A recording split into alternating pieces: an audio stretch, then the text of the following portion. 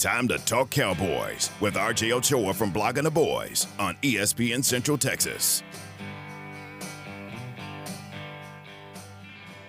And welcome back to the Press Box here on ESPN Central Texas. And welcome in from Blogging the Boys, RJ Ochoa. RJ, how are we today?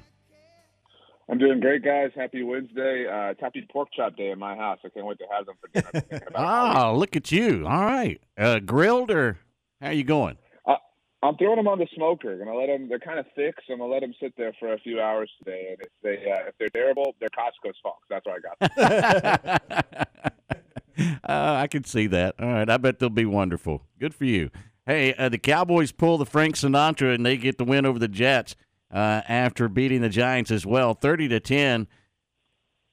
Are we ready to just go ahead and hand an NFC championship to this team, or do Cowboy fans need to tap a break a little bit here, RJ? Well, you know, Frank Sinatra loved Las Vegas, and that's where the Super Bowl is this year. And it's really difficult to not kind of think that this is the best team in the NFL. I think that I know you guys are familiar with the audio library of Papa Roach, a real popular alternative rock musician in the early 2000s. He said that the scars remind us that the pain is real. And I think that's what's holding everybody back, because everybody's kind of, I've been here before. I've seen this before. I've seen really good teams. I've seen historical feats. And you think about it, the Cowboys, if they get a win on Sunday, and they're extremely favored to do so, they'll be 3-0. The last two Dallas Cowboys teams to start off 3-0 both missed the playoffs, right? Like there are no parades that are organized in September. And I think that's the grounding that I think everybody's holding to, which is probably a good thing given how we've had our hearts broken before. When you look at the previous game against the Jets and the big win, what is the one thing that stood out to you and you go, wow, this thing is absolutely trending in the right direction? I think it says something when you can be dominant when you're expected to be. And I think, we talked a week ago, said, okay, the Cowboys are going to throw this Jets offense around. But I think in the back of our minds, because it's the NFL, right? And any given Sunday, maybe Zach Wilson is this hero character, and maybe we're the victims of these circumstances. But to just annihilate that, I mean, like it's unbelievable. I mean, it's this thing that is inevitable. I mean, I really have for the majority of my life, any Cowboys team that has been successful has been so because of this sometimes erratic but sometimes consistent success on the offensive side of the ball. It is very strange, especially in modern times where offense rules all, to have a defense that you can set your watch by, that you can trust to not only, get a stop or whatever, but to demoralize teams, to obliterate them. And so I really, it sounds foolish to say I was surprised by that, but I was surprised with exactly how dominant they were. They are off to this incredible start, an incredible pace. I mean, it's historic what they're doing on that side of the ball. RJ, you talked about how dominant the Cowboys were in that game. The time of possession just blew me away after I saw it. 42-15 for the Cowboys to 17-45 for the Jets. I believe that's the most lopsided time of possession since like 85. Just kind of goes to your point about how dominant Dallas was in this game and has been in both games. I agree. And, I again, at the risk of saying everything the Cowboys are doing is perfect, it's really difficult to find a problem. And a problem that people have had or have identified this week has been their level of red zone efficiency, settling for field goals. And, it sounded so dumb when Mike McCarthy said that he wasn't focused on lighting up the scoreboard. But, I mean, there are data points and, statistics and analytics to prove this and that. But there is something to playing the way he seems to want to kind of balancing an overall attack, to not scoring too quickly. They hand the trophy out at the end of this thing to the best overall team who scores the most, points. But just because you're the number one offense in the NFL doesn't mean that ultimately winds up being you. I've mentioned it a few times this week, but the Micah Parsons strip that was just stupid amazing. The immediate offensive possession of the Cowboys after that, Tony Romo had this huge problem with, I would say huge problem, but he was discussing it on the broadcast and saying how on that third down, the Cowboys didn't have any receivers even run to the sticks. And I'm not saying that I think that Mike McCarthy was planning on settling for a field goal, but I think that Mike McCarthy, to your point, looks at that and says, yeah, okay, we settled for 3 points, but we took 2.5 minutes off the clock. And in the second half of that game, that's what we're trying to do. We're trying to burn this thing down. We want this candle completely gone so we can get out of Dodge with another win. How demoralizing do you think it was for the Jets on the very first play of the game when they went into this game with their quarterback not real comfortable with making him throw the ball around the yard as much as they would have been? But they say, we're going to run the ball and protect him. First play, DeMarcus Lawrence dumps him for a 4-yard loss. That kind of set the tone for the entire game, didn't it?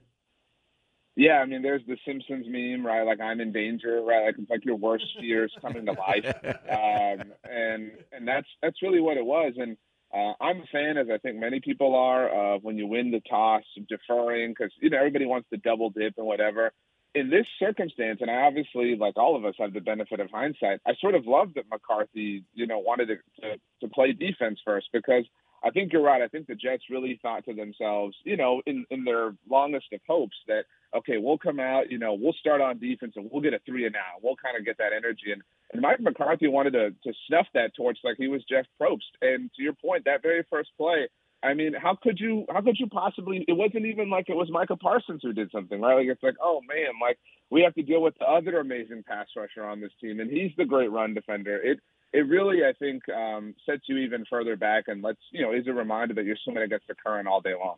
RJ Ochoa, Blogging the Boys, with us in the press box on ESPN Central Texas. And RJ, speaking of Micah Parsons, gets the NFC Defensive Player of the Week, well deserved. But Dan Quinn also said you haven't seen it all yet. How scary is that for opposing offenses?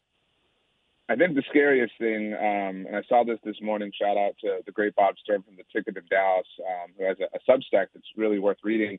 Micah isn't even being used as much as a pass rusher as he has over each of the last 2 years, or at least last year, from a percentage standpoint. So, that's the thing. I think we're kind of, lost in this, oh, man, they're just selling out. They're unleashing Micah out of the cage, every single play. That's not what they're doing. They are conserving him. So, I mean, I completely buy that take from Dan Quinn. And I think that kind of speaks to what we first started talking about. The Cowboys, they know what it's like to flex on teams in September. They know what it's like. I don't know if you guys remember, Tony Romo used to dominate the month of November. We called it Romo-November. They know all of that. They have been there. They have done that. They have sang these songs, but they know that they are on, mile 2 of the marathon, and you cannot, run through the finish line yet. And so you have to conserve energy. That was why, I personally thought it was a little bit foolish to put money on Micah winning Defensive Player of the Year, because I thought that the Cowboys would put him on ice, that they wouldn't utilize him all the way. And generally to win awards like that, you have to, play a lot and get sacks and things. But yeah, I mean, it is amazing. It's actually impossible that this season is going the way it is so far for them. Everything is happening exactly the way they would have tailored it out, which, speaks to the way that they're coached. Ronald Jones released after the suspension. No surprise there, was it, RJ? I really liked him, the week that I spent at training camp. But it's so hard to find spots for people. I mean, Rico Dowdle looked so good. And even then, that led to Malik Davis not making the team. And Deuce Vaughn obviously has opportunity. Kevontae Turpin's getting utilized out of the backfield. He's already seen more offensive touches through 2 games this year than he did through all of last season. And so there's only one ball, and that's the prime when you have a scouting department that can discover all these players. And Ronald Jones obviously has some talent, but unfortunately it's a numbers game. And fortunately for him, there are seemingly some teams that are in need of a running back right now across the rest of the league. We've talked about it a couple of times, especially in the preseason, but man, do I have egg on my face about the kicking game. I was so worried. Brandon Aubrey struggled, obviously, in training camp and in the preseason, but he's just been lights out after he missed that first extra point. It's been kind of amazing to watch. Yeah, he's made 7 field goals through his first 2 career NFL games. He's one of only 5 kickers in the Super Bowl era to do that. And some of that is, I mean, you have to have the opportunities. Richie Cunningham actually did it, so not the Happy Days kick. My next question. So Aubrey is only the second Cowboy to do it. But, I mean, nobody else in that stretch of the other, 3 non-Cunningham ones had a 55-yarder. I mean, he's booming these things from downtown. And, yeah, I mean, look, I trusted the Cowboys, but that's really all this was. I didn't believe in Brandon Aubrey, no offense to him. Right. But the Cowboys proved last year that they could kind of close their eyes and figure this out. And I think that we have seen the emergence of, again, so many great avenues of coaching. Dan Quinn gets all the love for that, rightly so. But what Mike McCarthy's done on the offensive side of the ball, what John Fossil has done on special teams, not just this year, but I mean, this year alone, he's got a blocked field goal, that set the tone for the season. Kevontae Turpin hasn't made an impact in the return game, but I mean, you've got obviously Brandon Aubrey, who they believed in, who they said, everybody, you can scream, you can holler, you can do what you want, but we believe in this dude. And so far, to your point, everybody else looks silly and they look smart.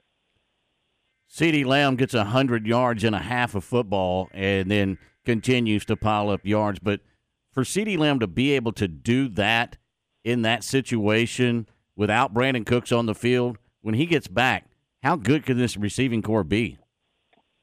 I honestly think that Cooks might be a little bit moot. Now, there's an obvious benefit to having him on the field and whatnot. That's just kind of common sense to your point. But what was so impressive was how, obviously we didn't get a real good look at the Cowboys' offensive identity and offensive scheme in week 1 for very good reasons.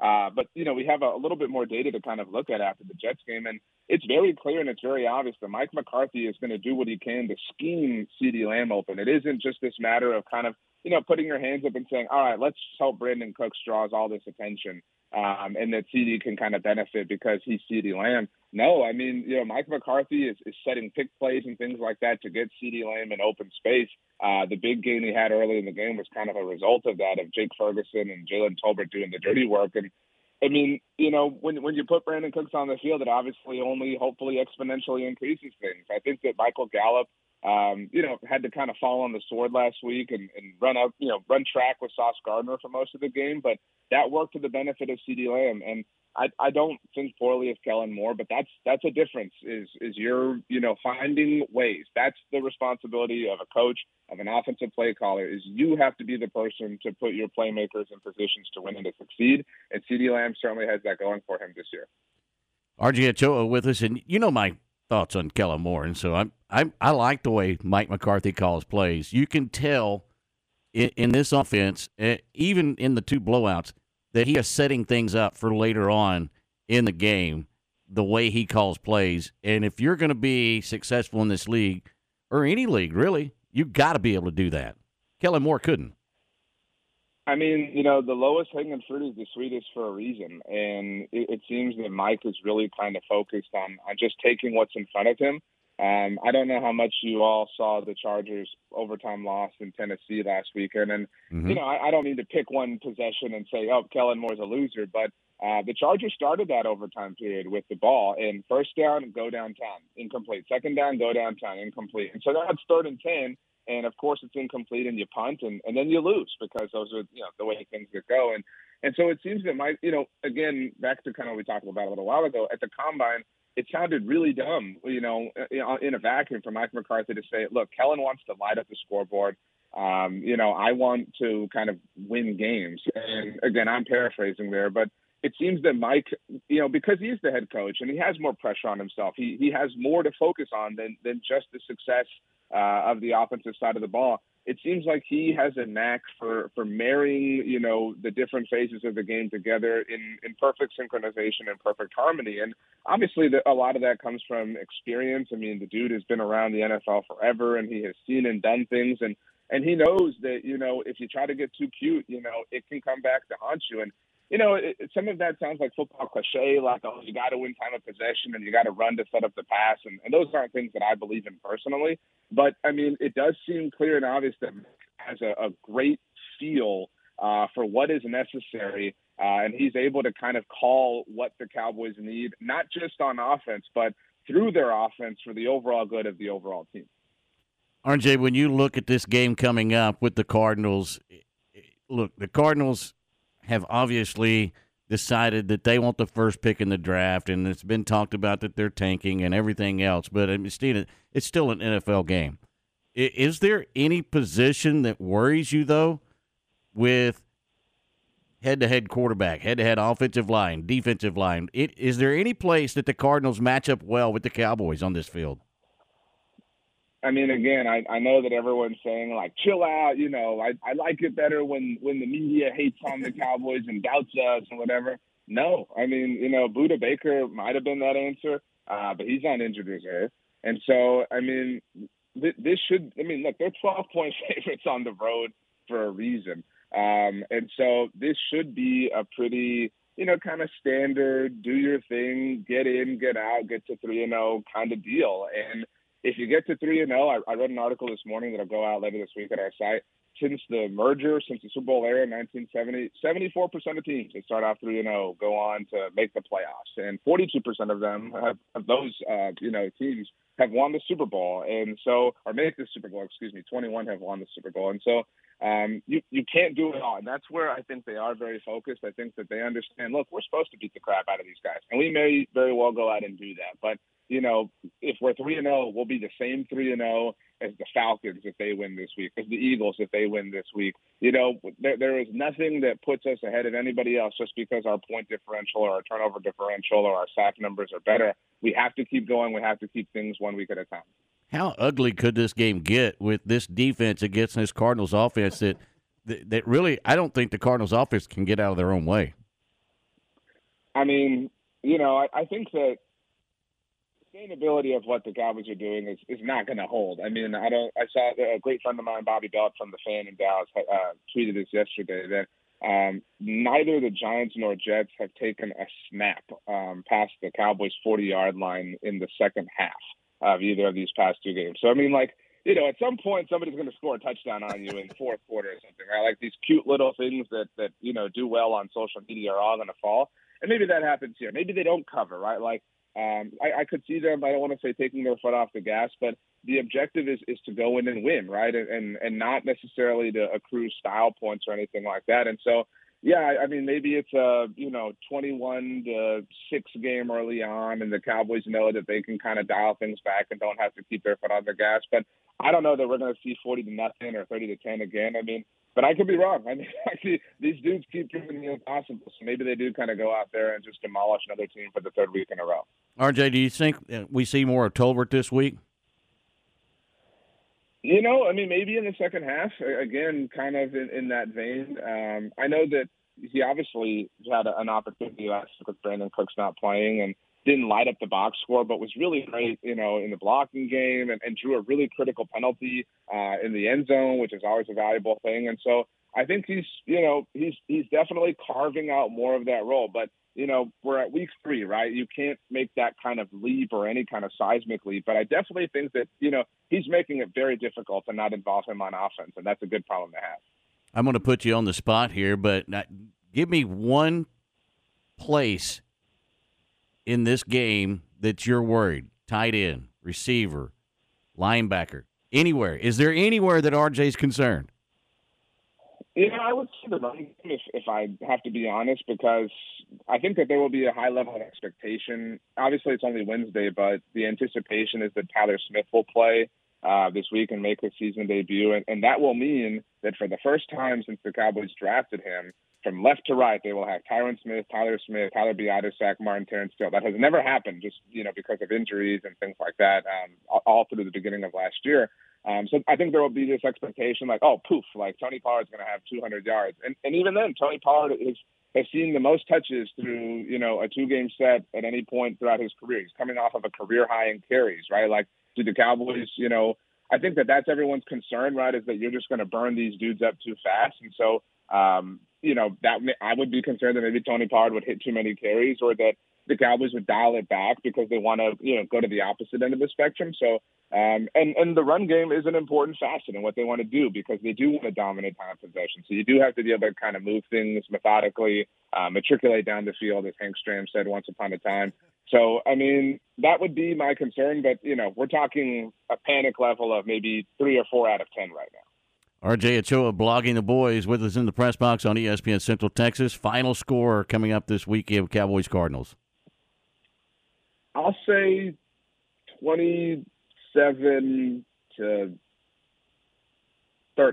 A slight cover, and it maybe isn't as impressive, and maybe it's a little closer than we would like. Maybe 27-16, and that leads to and maybe they don't run the ball all too well, and that, of course, sets up the narrative with Zeke Elliott returning next week about how he would be running the ball really well for the Cowboys. We're always looking for sports, RJ Ochoa, Blogging the Boys. RJ, enjoy the pork chops. Appreciate the time as always. We'll talk to you next week, man. Thanks a lot, guys. They're going to be delicious. Y'all have a good week. All right, there he goes. RJ Ochoa. So good. He is. A lot of fun. Blogging the Boys. Check it out. You can find it. Just log in, bloggingtheboys.com.